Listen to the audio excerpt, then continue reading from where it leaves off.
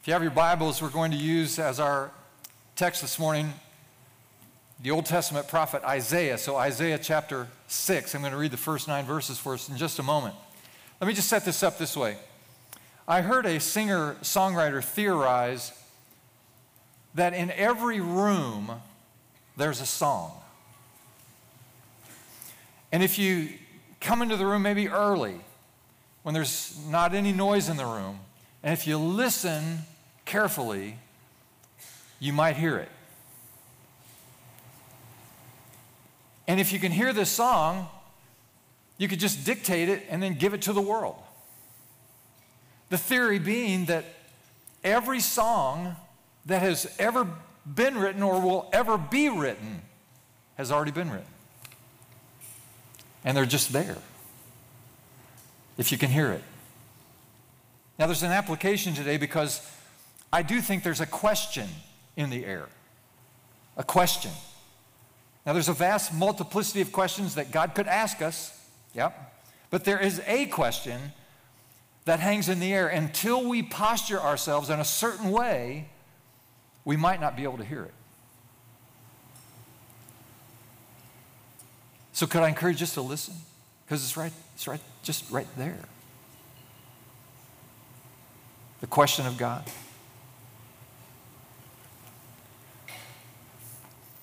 All right, once again, Isaiah chapter 6. Our custom is to stand to honor the authority of God's word when we hear it read. As you're able, thank you for doing that. Chapter 6, verse 1. In the year that King Uzziah died, I saw the Lord, high and exalted, seated on a throne, and the train of his robe filled the temple. Above him were seraphim, each with 6 wings. With 2 wings they covered their faces, with 2 they covered their feet, and with 2 they were flying. And they were calling to one another, Holy, holy, holy is the Lord Almighty. The whole earth is full of his glory. And at the sound of their voices, the doorposts, the threshold shook, and the temple was filled with smoke. Woe to me, I cried. I am ruined, for I am a man of unclean lips, and I live among a people of unclean lips. And my eyes have seen the King, the Lord Almighty. Then one of the seraphim flew to me with a live coal in his hand, which he had taken with tongs from the altar. And with it he touched my mouth and said, See, this has touched your lips. Your guilt is taken away, and your sin atoned for. Then I heard the voice of the Lord saying, Whom shall I send? And who will go for us? And I said, Here I am, send me. And he said, Go and tell this people. And may God inspire and instruct us today through his word. You may be seated. Thank you so much. Well, the massiveness of the building, the temple in Jerusalem, lent to its sense of awe. Its emptiness that night lent to its sense of loneliness. He stood in the corner of this greatest building, not only in Israel, but of the entire Middle East. The Temple of Solomon in Jerusalem was touted as one of the great 7 wonders of the ancient world. He had entered at a time perhaps inappropriate. It was at night, but he had access because he was a young priest, this Isaiah. There were a few people milling about at the front, one keeping the flame going, another burning incense, the smell of it distant yet pungent to his nostrils. And as Isaiah stood in this empty building, loneliness and doubt and disillusionment swept over him. See, it was a terrible moment for him personally and for the nation at large. This king had risen to prominence on the wave of hope provided by the opportunity to rule. And young Uzziah had brought momentary resurgence to the nation. Now, it wasn't a full-blown revival, but there was an uptick in the nation, militarily, socially, spiritually, economically.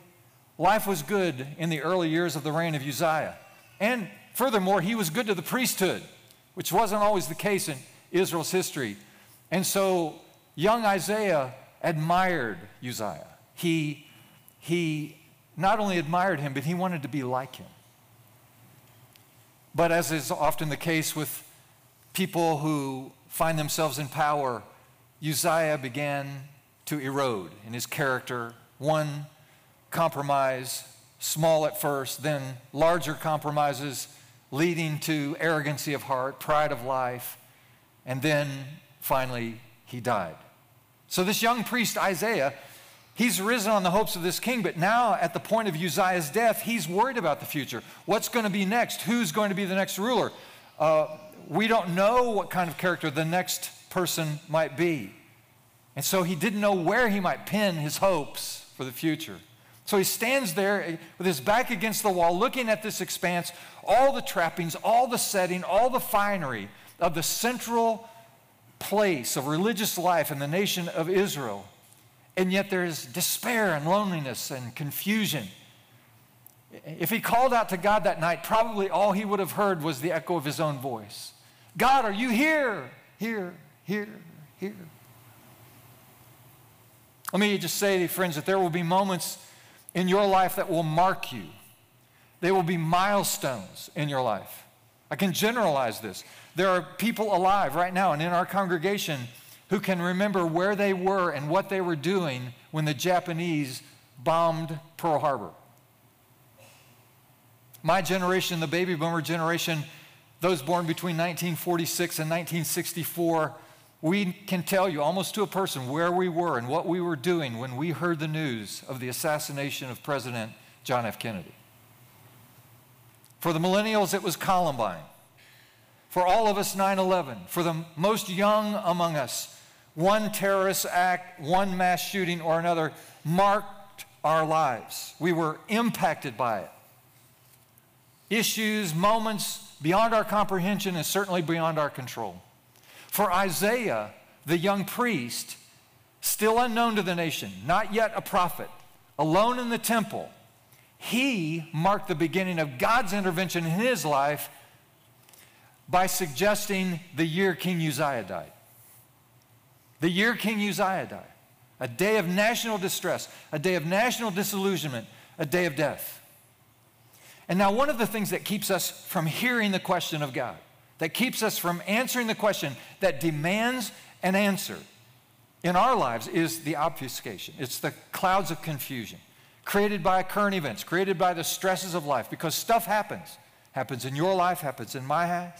It's the family, it's the finances, it's the stresses, it's the fatigue, it's the emptiness. See, in the year King Uzziah died, and you can add to that whatever is current in your life. The year I went through a divorce. The year I struggled with depression. In the year my job was lost. My business bottomed out. In the year my child died. All of that can just get so thick in the air, so noisy, we can't hear the question. Can't hear the question. But the question is in the room. The question is in this room right now. The question is here. It's floor to ceiling, wall to wall, hovering over this room and over you, where you are seated. It's hovering over this ministry campus. It's everywhere. The question is in your car.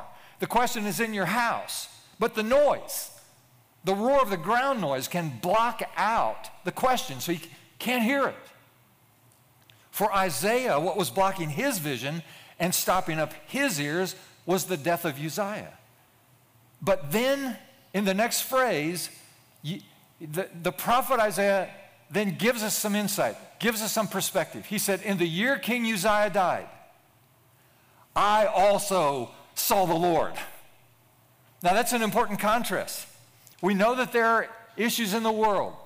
There's war, there's pestilence, there's famine, there's strife, there's evil of all sorts and varieties.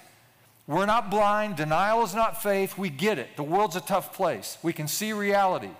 It may be that worship is difficult today because your loved one is dying of cancer. Okay. Denial is not faith. We got it. But Isaiah said, I also saw the Lord.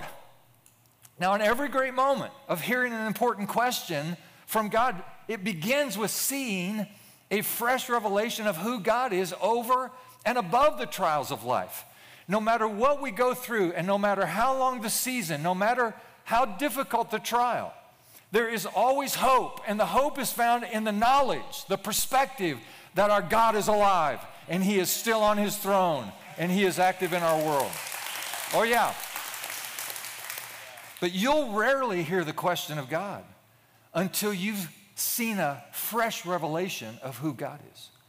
Now, God will always reveal Himself before He reveals His will. He'll reveal Himself before He reveals His word. He summons you into His presence before He will ask you the question.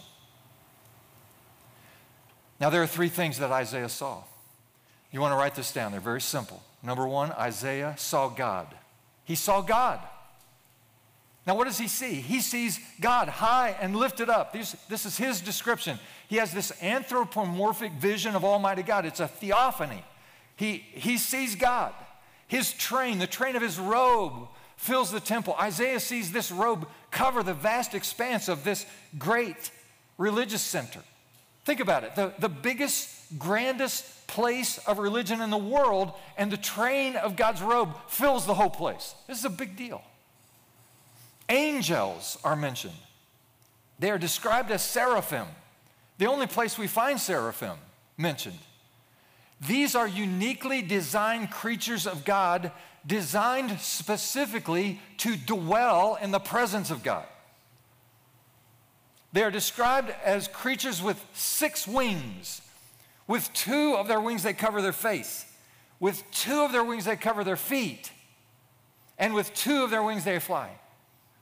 In other words, even though they are these magnificent creatures, resplendent in glory, they are the magnificent sons of God. Do you understand? These are not little fat-bellied Tinkerbell angels. These are not little wispy angels, flying around with a harp. These are the terrifying sons of God. And yet, even these magnificent creatures designed specifically to be in the presence of God, they realize that they are fit neither to see God nor to be seen by Him. And they call out to one another, holy. The other one says, yes, He's holy. The other one says in antiphonal response, holy, holy, holy, the Lord of hosts. The whole earth is filled with His glory. Yes, the whole earth is filled with His glory. It's awesome. At the voice of these angels, the threshold of the temple begins to shake. The doors threaten to come off the hinges. Isaiah is traumatized. He's terrorized by this experience. And the whole place begins to fill with smoke. In other words, the manifest presence of the glory, tangible presence of the glory of God begins to fill the place. It's awesome. Now remember, this isn't the voice of God. This is merely the voice of angels. Can you imagine what Isaiah is thinking? He's terrorized by the voice of angels. He's thinking, please, God, don't say a word.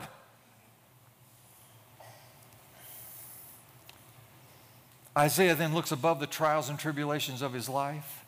He then looks above the angels and above the sound and all the pyrotechnics, and he looks to God.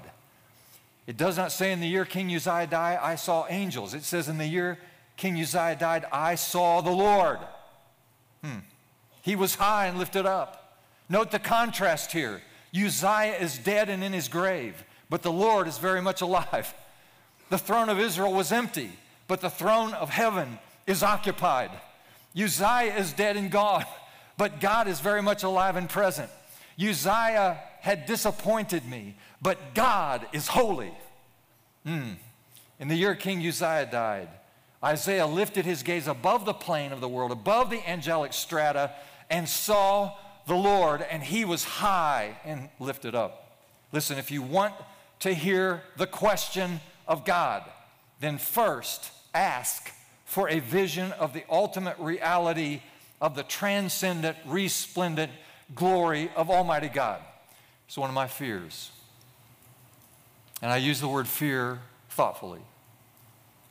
One of my great fears alive in this moment in history is that so many people in our world, even those other Christian people, and let me qualify this by saying I don't know who's a Christian and who isn't.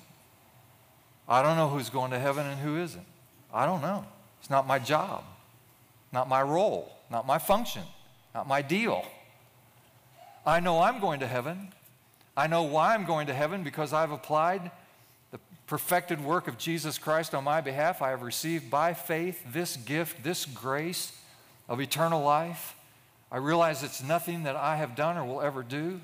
I do not deserve, earn, or have I earned eternal life. But God has given it to me as a gift, and I've received it by faith. And I know I've received it because of the assurance that I have in my heart by the Holy Spirit that I belong to God. You can have that same assurance before you leave this room today. But having said that, I don't know who's going to heaven, because I don't. There will be people in heaven, I'm sure, that I did not expect to see there. There will be people that I expected to see there who will not be there, I suspect. And so here's my fear. My fear is that so many people in our world, even folks who carry the moniker Christian in our world, have made of God a construct. They have created God in their own mind. He is a construct created to give some context for their worldview, which allows them to then embrace a particular political position or social position or personal lifestyle position. And so that we have created a God in our own image. We have imagined a God who is just like a big human being or something. He is just like us. And I just want to submit to you today, this is not the God that Isaiah laid eyes on in his vision. The God that we serve, the God as he is a God who dwells in light. He is a consuming fire. And we are left to believe that he is holy, holy, holy. And all the earth is filled with his glory. He is an awesome God, and he is not to be trifled with.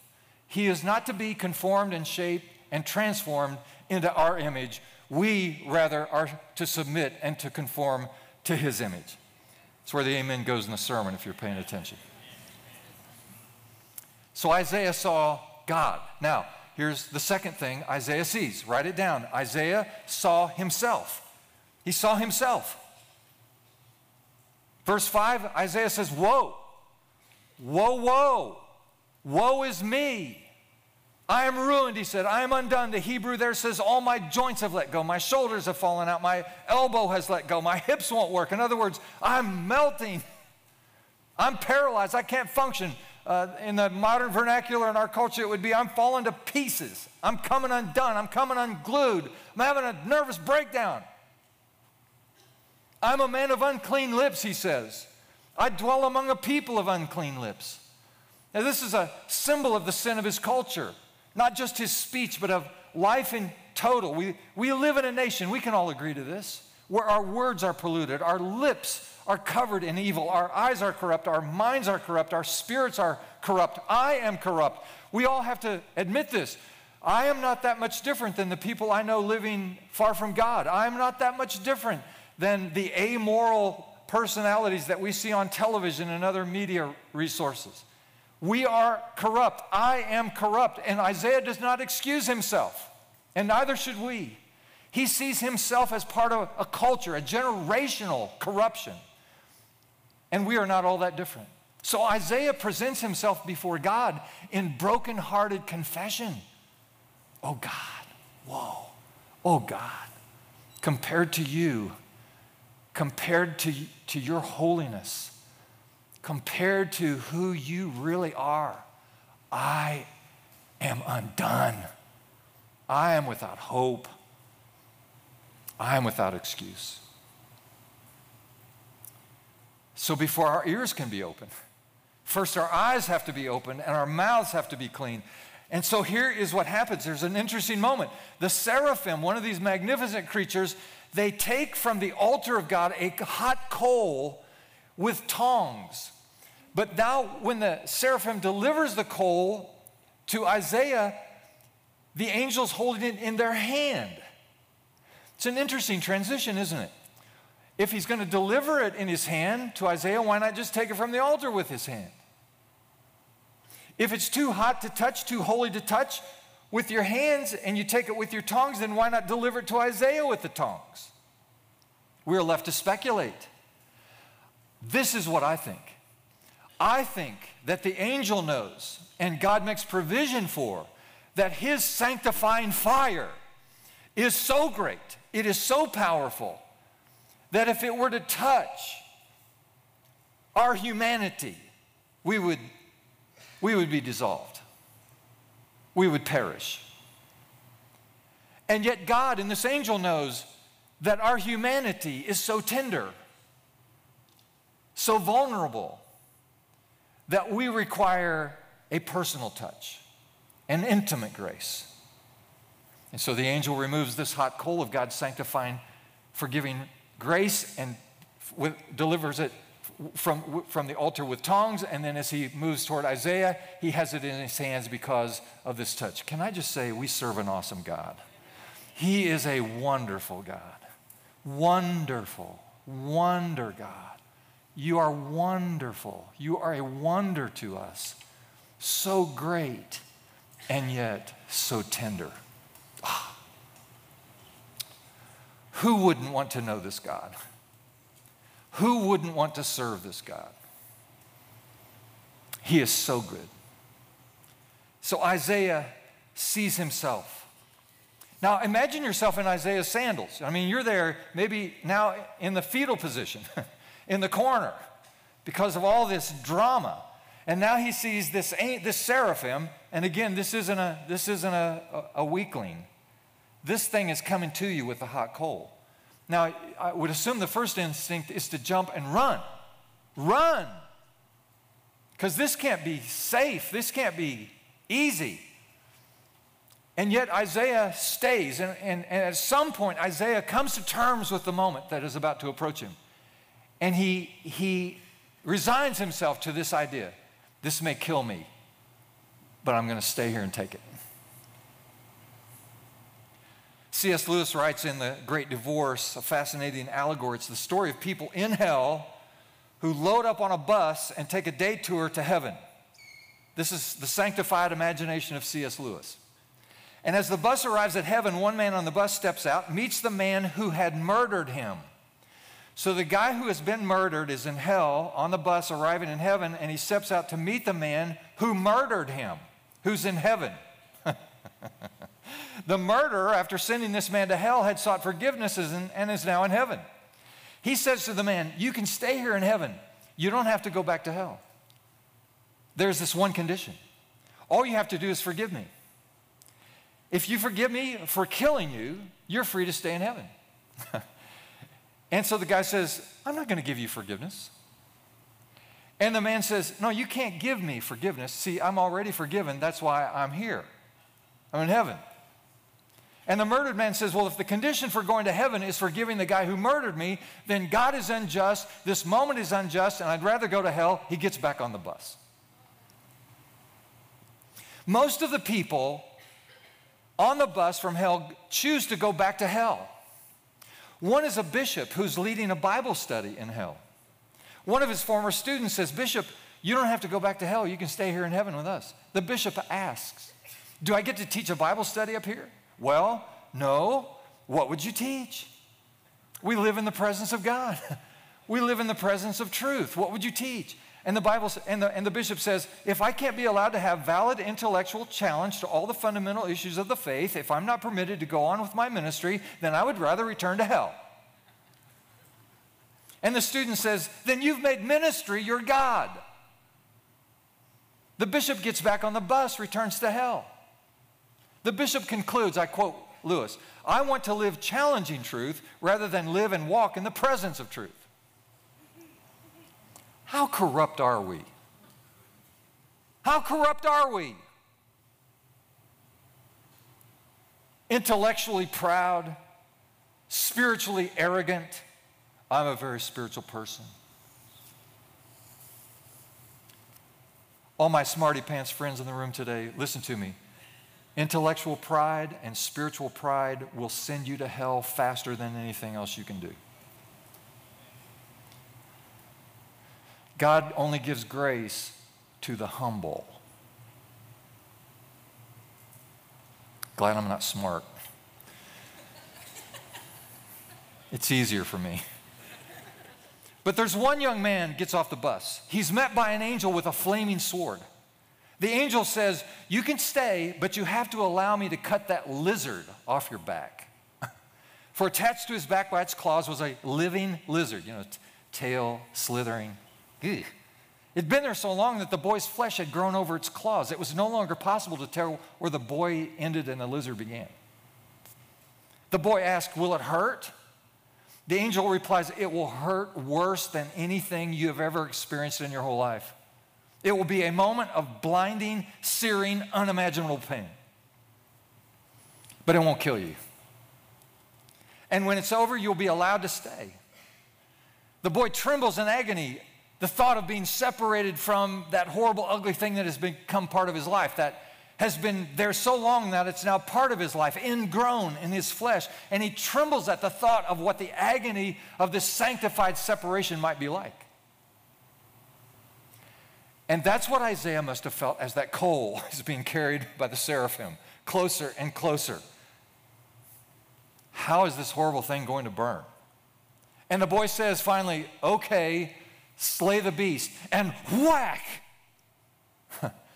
The angel severs this beast from the back of the boy, and he immediately drops to his knees in agonizing pain. He's clutching at his back and screaming in pain, and the beast falls at the boy's feet and begins to shrivel and shrink and dissolve. But then immediately out of that emerges and rises up out of this heap, this beautiful white stallion, and the boy, now wounded and in pain, but still alive, mounts this beautiful steed and rides into the purple hills of heaven. Wow. Don't you see it? Do you understand? It means that those parts of our lives that are so corrupt and so much part of us leaves us more willing to allow it to remain than to experience the pain of its removal. And you and you and you and you and you and you and you and you and you up there, you and me, all of us, make this choice very often. No thanks. I'd rather just stay in my pain than endure the suffering required to be healed of it.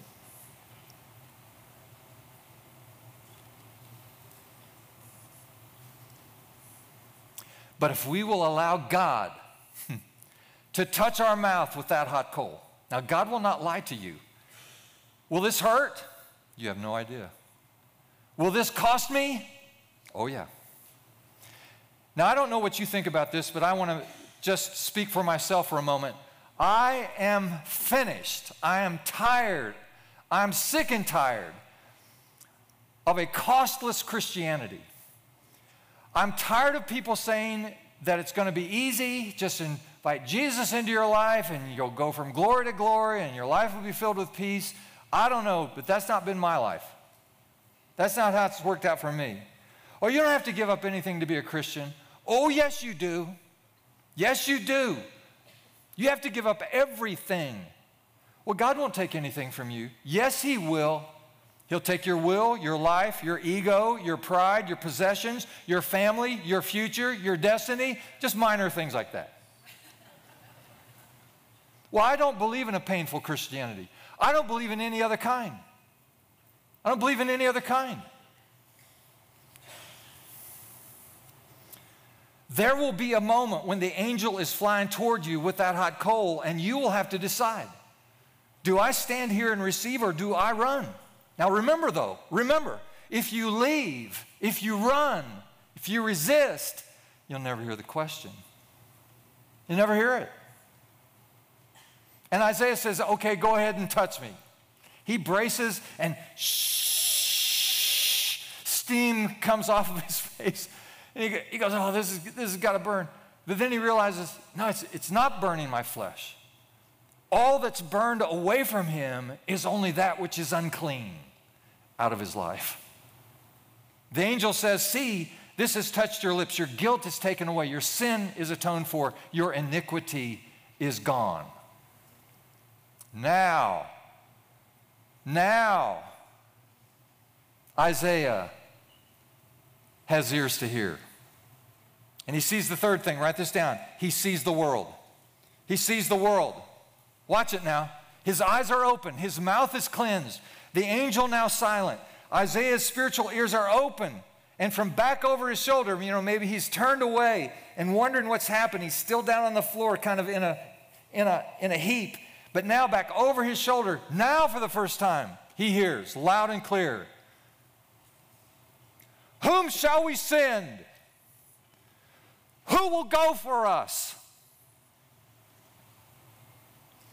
Whom shall we send? Who will go for us? Well, the question was there all the time.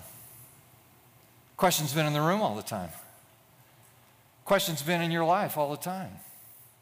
But you have to have ears to hear it. You have to see God clearly. You have to see yourself in light of His glory and your need for His touch. And then you'll have ears to hear the question. Suddenly the scene shifts. The point of view is no longer Isaiah nor the angels. Now it is the image and voice of God. Almighty God's plan, Almighty God's purpose, Almighty God's word, God's almighty destiny for your life. Now you can hear the question, who will go? Can you hear it? Can you hear it? Maybe the Christian musician author's right. Maybe all the melodies to be written have already been written. They're floating in the air waiting. Isaiah then hears the question. What is God asking? He's just saying, I just need someone to tell my children I love them. I just need a construction guy to tell his coworker about Jesus. That's it. Just need a waitress to smile and remind a downhearted customer, hey, has anyone told you that God is on your side?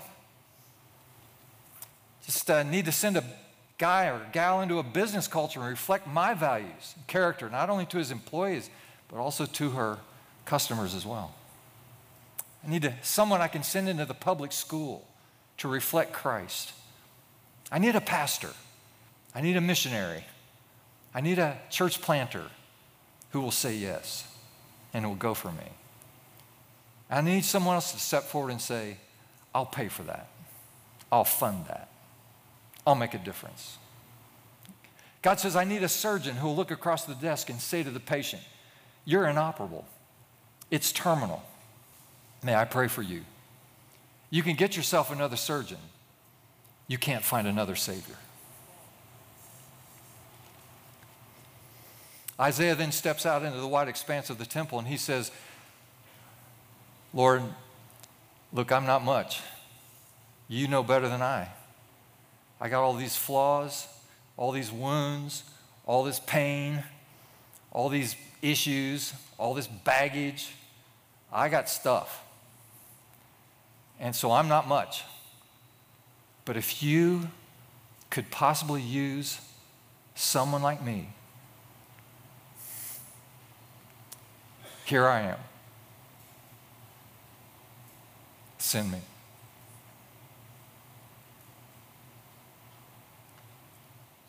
This isn't, put me in, coach. I'm your guy. No. No, this is a young prophet with his hat in his hand who has perspective now because he's seen God. And he's self-aware. And he humbly presents himself to be used of God. Can you hear the question? I don't care who you are. I don't care what your story is. I don't care how old you are, how young you are. I don't care how firm you are or infirm you are. I don't care what you've been through. I don't care how much you've overcome or how little you've overcome. God has a place and a plan and a purpose and a calling for you. I'm talking to you. In this great big world that God wants to love, He has a role for you to make a difference. Can you hear the question? Whom shall I send? Who will go for us? Would you bow your heads? Close your eyes? I want to ask the question now. If you've heard the question, and you're ready to take a step that says, yeah, I want to make myself available to be used of God. I'll go wherever he sends me. I will. I'll do whatever he calls me to, with whomever, wherever. I'll bloom where I'm planted.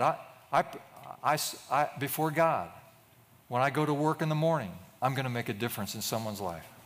When I go to school in a few weeks, I'm going to make a difference in people's lives. If that's true for you, would you just raise your hand? Now, don't raise your hand if you're not serious about this. Listen, I raised my hand like this about 50 years ago. And it'll cost you. Wonderful. Now, Lord, hear our prayer and touch your people. Touch our lips. We are unclean. We dwell amongst a people of unclean lips. But we want to see Jesus. And so we fix our eyes on him and submit ourselves for his work. In his holy name we pray. And everyone said, amen. Would you stand with us as we sing?